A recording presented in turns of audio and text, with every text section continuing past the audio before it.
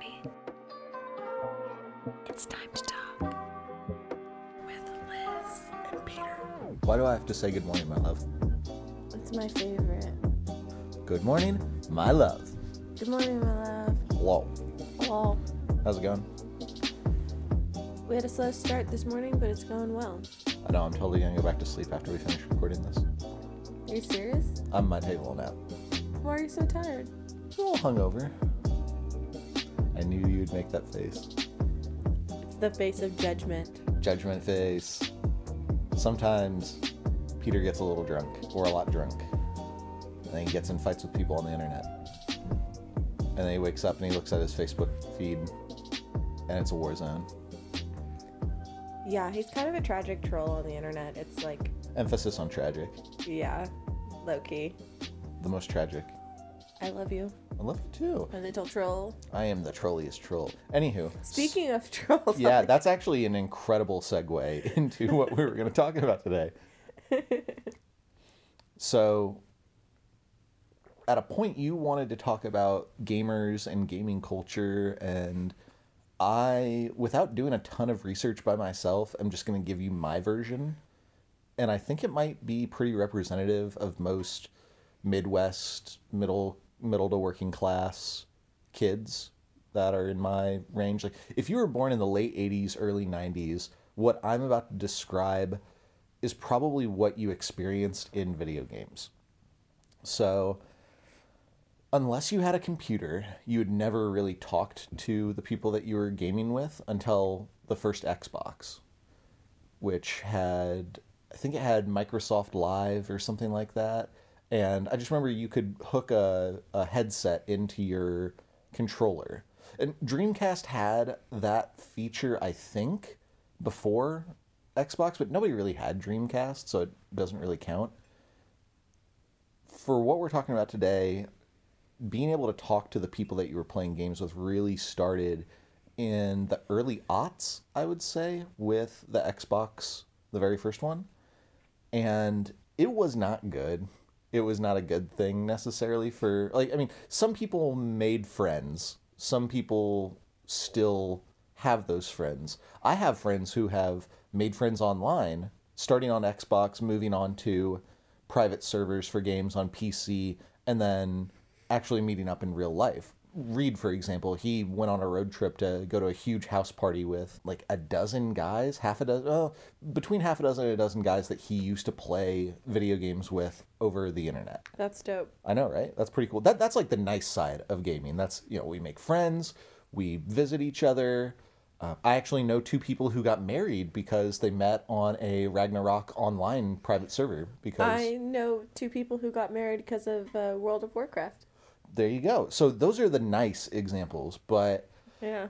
most of the internet's not nice. Most of the people on the internet are assholes. So Or- I was asking, like, what prompted this was I was asking Peter, why do, he made an allusion to people saying the N-word on games, on live games, and I was like, what are you talking about? What's wrong with people? And he was like, whoa, you don't even know. Let's go into the history of this. Yeah, that's the quick version of saying gamers are mostly a toxic bunch. They're mostly men, predominantly white, love to say the N-word, love to be anonymous, and that's what gaming really gives you. If you have anonymity in any kind of social sphere, chances are you're going to find a whole bunch of assholes. And Xbox was the place where I first encountered a ton of assholes, where the first time that I had heard people I didn't know liberally throwing around expletives, pejoratives, the N-word, stuff about Jews, especially stuff about women. And it was not a good thing, really. And I feel like I've grown out of it. Most of my friends, all of my friends have grown out of it, but that culture is still there. It still exists. So I'm imagining a bunch of people who, I'm thinking about, some of the psychology and stuff behind it. Like, these are people who may not be assholes in real life when you have social pressure and you're not anonymous, but because they're anonymous and there's lacking that, social awareness and pressure to conform, they're like devolving into assholes because it's online and Yeah, and if you're playing a game, it gets competitive. People get their emotions caught up in stuff. because the way I tend to think about things kind of like evolutionarily, like the way our bodies are like the way we were socially developed in like small communities. You knew everyone. You don't we were talking about this the other day. You don't speak poorly of your neighbors. You don't speak poorly of the people in your community without good reason, without the community then backing you up, because otherwise you ostracize yourself, you know? Like it's advantageous to you to foster healthy social relationships with those around you. Think about like small town America today, but I'm thinking about the internet as like this new place that doesn't adhere to the same rules, and that's why we see so many assholes who may treat the people in their actual lives way better. But like sometimes like the way you interact with people on like Facebook, that is not the way you interact with people you disagree with in real life. It's just not. I've seen you disagree with people. It's just not quite the same. So are you saying that on like with the development of the Xbox Live, like this gaming culture where on various gaming platforms you're able to speak live with other people, people just didn't adhere to the traditional social standards any longer, and then it opened doors to saying things they would never actually feel comfortable even saying in their daily life? Yeah, I think that's a pretty good assessment. Most of these people, when you get them face to face, are kittens. When online, they're lions. You know, that's probably a good way to look at it. If you are not in proximity to someone, they don't know your name, they can't see you, it's really easy to dehumanize others and feel as though you are on a different plane, or that your interactions don't matter. Or It's like you're the only one that's real. in a that way, moment. yeah, in a way, because everybody else is just names on a screen, sounds over a headset. What are they really going to do? You know? And what they're going to do has evolved over time. Mm-hmm. It used to be you would just trade insults back and forth. Do you know what swatting is? No. Have you ever heard of swatting? Swatting is when someone calls the police on you and says that there's something going on that's so bad that requires a SWAT team, and they convince the police in your area to break into your house and perform a SWAT operation. So that became really big in gaming culture for a while. I don't know if people still do it, but if you didn't like somebody, you'd basically call the police on them and get a SWAT team to go into their house and threaten their lives. Not literally, but like kind of figuratively. Like that's fucking hilarious. That's like hilarious. Like, you know what I mean? Not in actual practice, You but would like do so in well theory, on 4chan. I think that's so funny. It's fucked up. No, it's fucked up. People, you Like, can who lose does your that? life over that stuff. You can lose your life. I'm over aware, that. but like literally who does that? That is so crazy that it's hilarious to me. Crazy assholes on the internet do that, and they've done it a bunch. Wow, that is insane. So my question is, aren't these people anonymous to each other, or You can try to be. If you're on the internet at all, people can find you. People can figure out who based you are. on your username?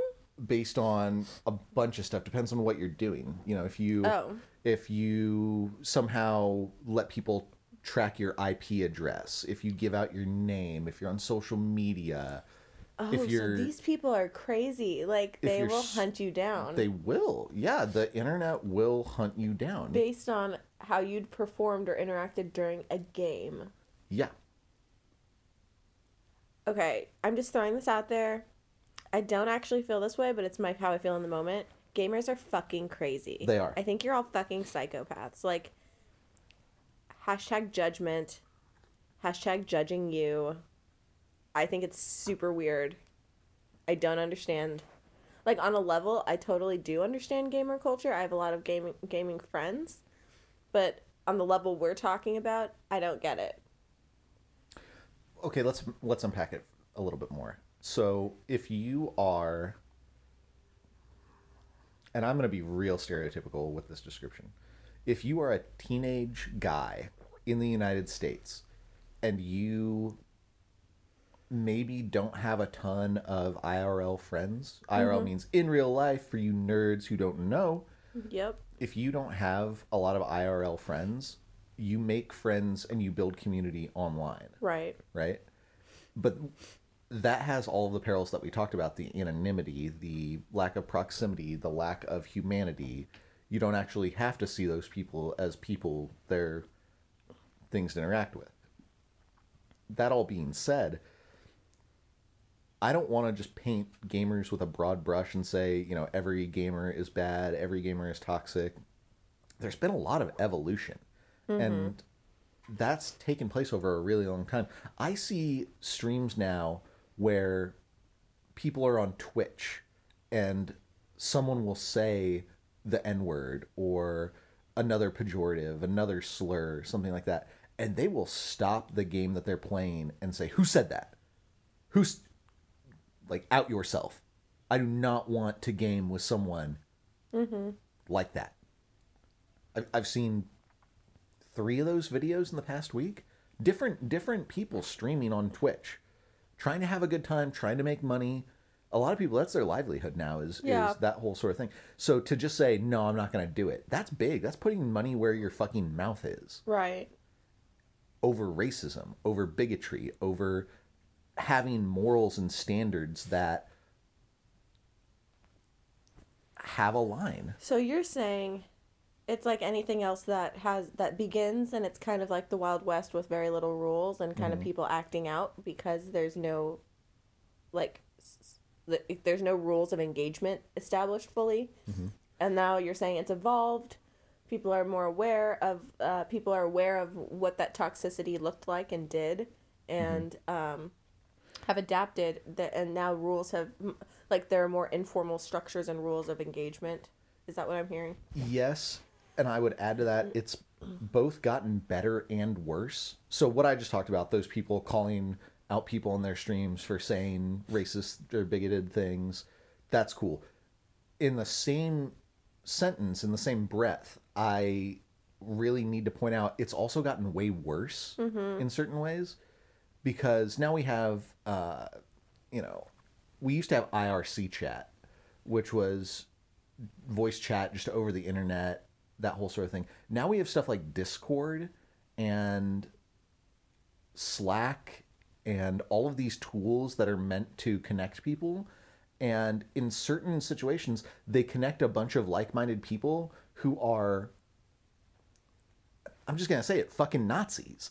Like, these people can be behind essentially closed doors, you know, a password-protected chat room, and they can spread their ideology very, very quickly, very, very effectively over a gaming tool.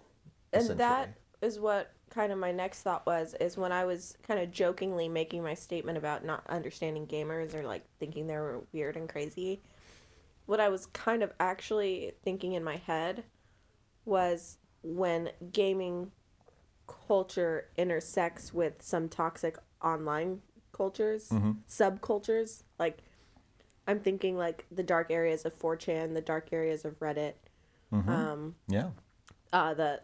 We've talked at length about this before, Peter, but like how some of those like ideological subcultures can develop, like that have like kind of women hating tendencies, or that group together based on being like outsiders in society and like develop this like hateful mentality toward certain groups of people.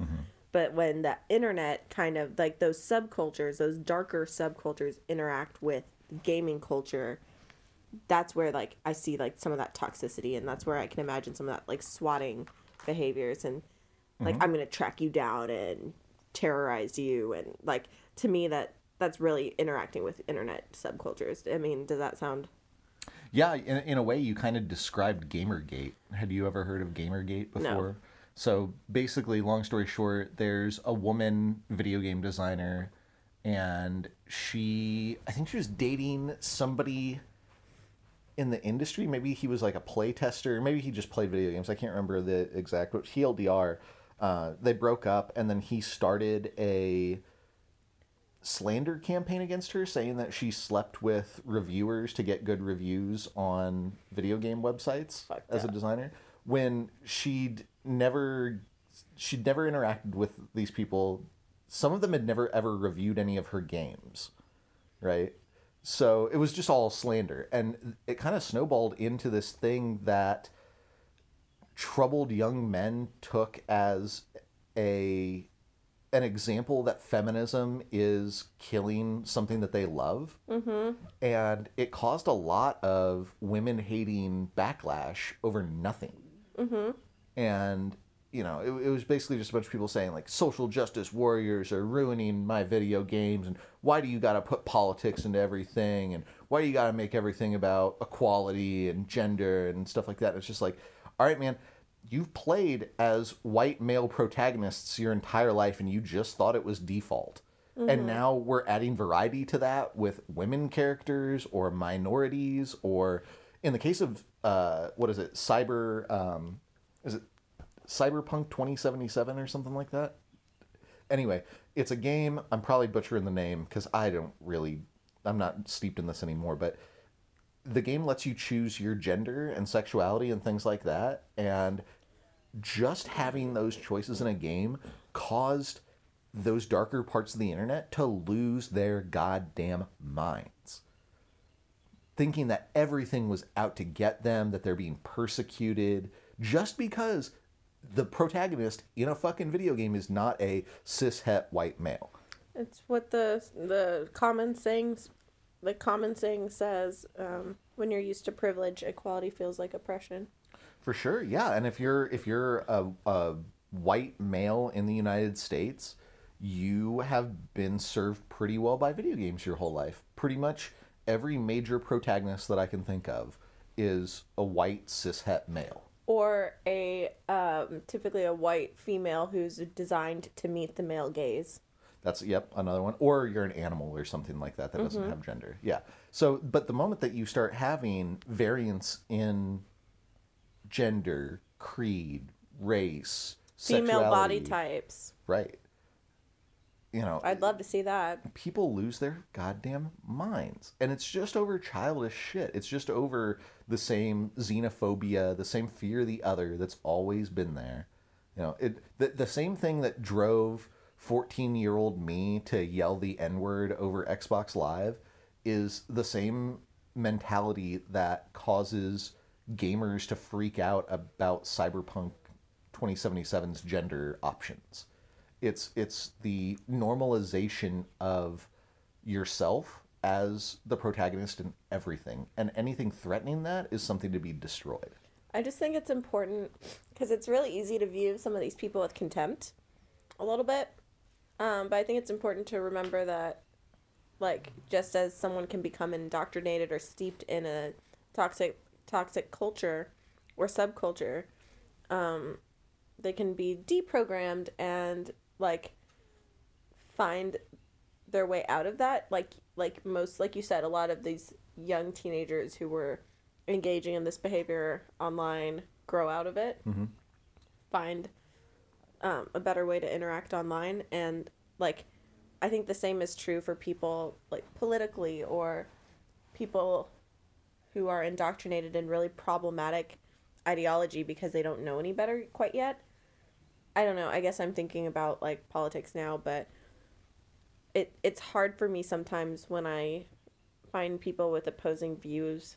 It's hard for me not to judge them with contempt, but I'm trying to have more compassion and realize that they can change. And rather than, like, labeling them super hardcore and interacting with them in a way as if, like, they're a lost cause that I need to ridicule now, just doing my best to either, like, model the correct behavior or show them the way, so that they can engage with the world differently. So in my experience, if you are steeped in a problematic culture, having people be understanding is great and it's good and it helps you transition, but you don't begin the transition out of that kind of mentality without something shocking you or something jolting you back into reality. Or like an interaction with a real person of the... It could be that, yeah. Of the... Like, of the type of person you were ridiculing in the past, kind of. Yeah, and it's not going to be a one-size-fits-all thing. It's going to be different depending on who you are, what your background is, the things that you're believing, all of that. It's going to be different, yet in some ways very, very the same, because you got to have something that jolts you and says, maybe I am not right. Maybe the things that I'm saying are hurtful or problematic or stupid or whatever. And once you have that moment, then you need to be able to feed that curiosity with something that says, hey, there's an alternative. You know, shout out to the New York Times podcast Rabbit Hole. If you haven't listened to it, listen to it. It's really good. It kind of deals with this subject that we're talking about. But getting back into what I was saying, if you don't have a model or the opposing view recorded somewhere for you to listen to or watch or something like that, it's a lot harder to deprogram and de-radicalize yourself than if you do, or than if you never ever see, for example, a trans person living a normal life talking about what it's like to be trans, you might have a whole lot of fear of the other that makes it easy for you to other trans people. Right. Right? But if you go online and you know, get into a conversation with a trans person, or maybe you watch some ContraPoints videos or something like that, then you can start to build a background of information that informs you better, that says, right, hey, maybe I shouldn't say this homophobic shit or this bigoted shit. Maybe right, it really does mean something. But if you're surrounded by people who all they say is the N-word and slurs against gay people and trans folks and whatnot, that's going to be what you are. You know, there's the whole, you're an amalgamation of the 5 people you spend most of your time with. If you spend most of your time online and the only people that you're interacting with are racist gamers over Discord and shit like that, guess what? You're going to start to believe racist shit, or at least you're going to become more okay with it happening. So you need to have an alternative. You need to have that same kind of... If you're a tea bag and you're put into water, you want to be put into water that someone can actually drink. You don't want to be put into motor oil. right. And yeah. Yeah. Cool. Thank you for explaining that to me.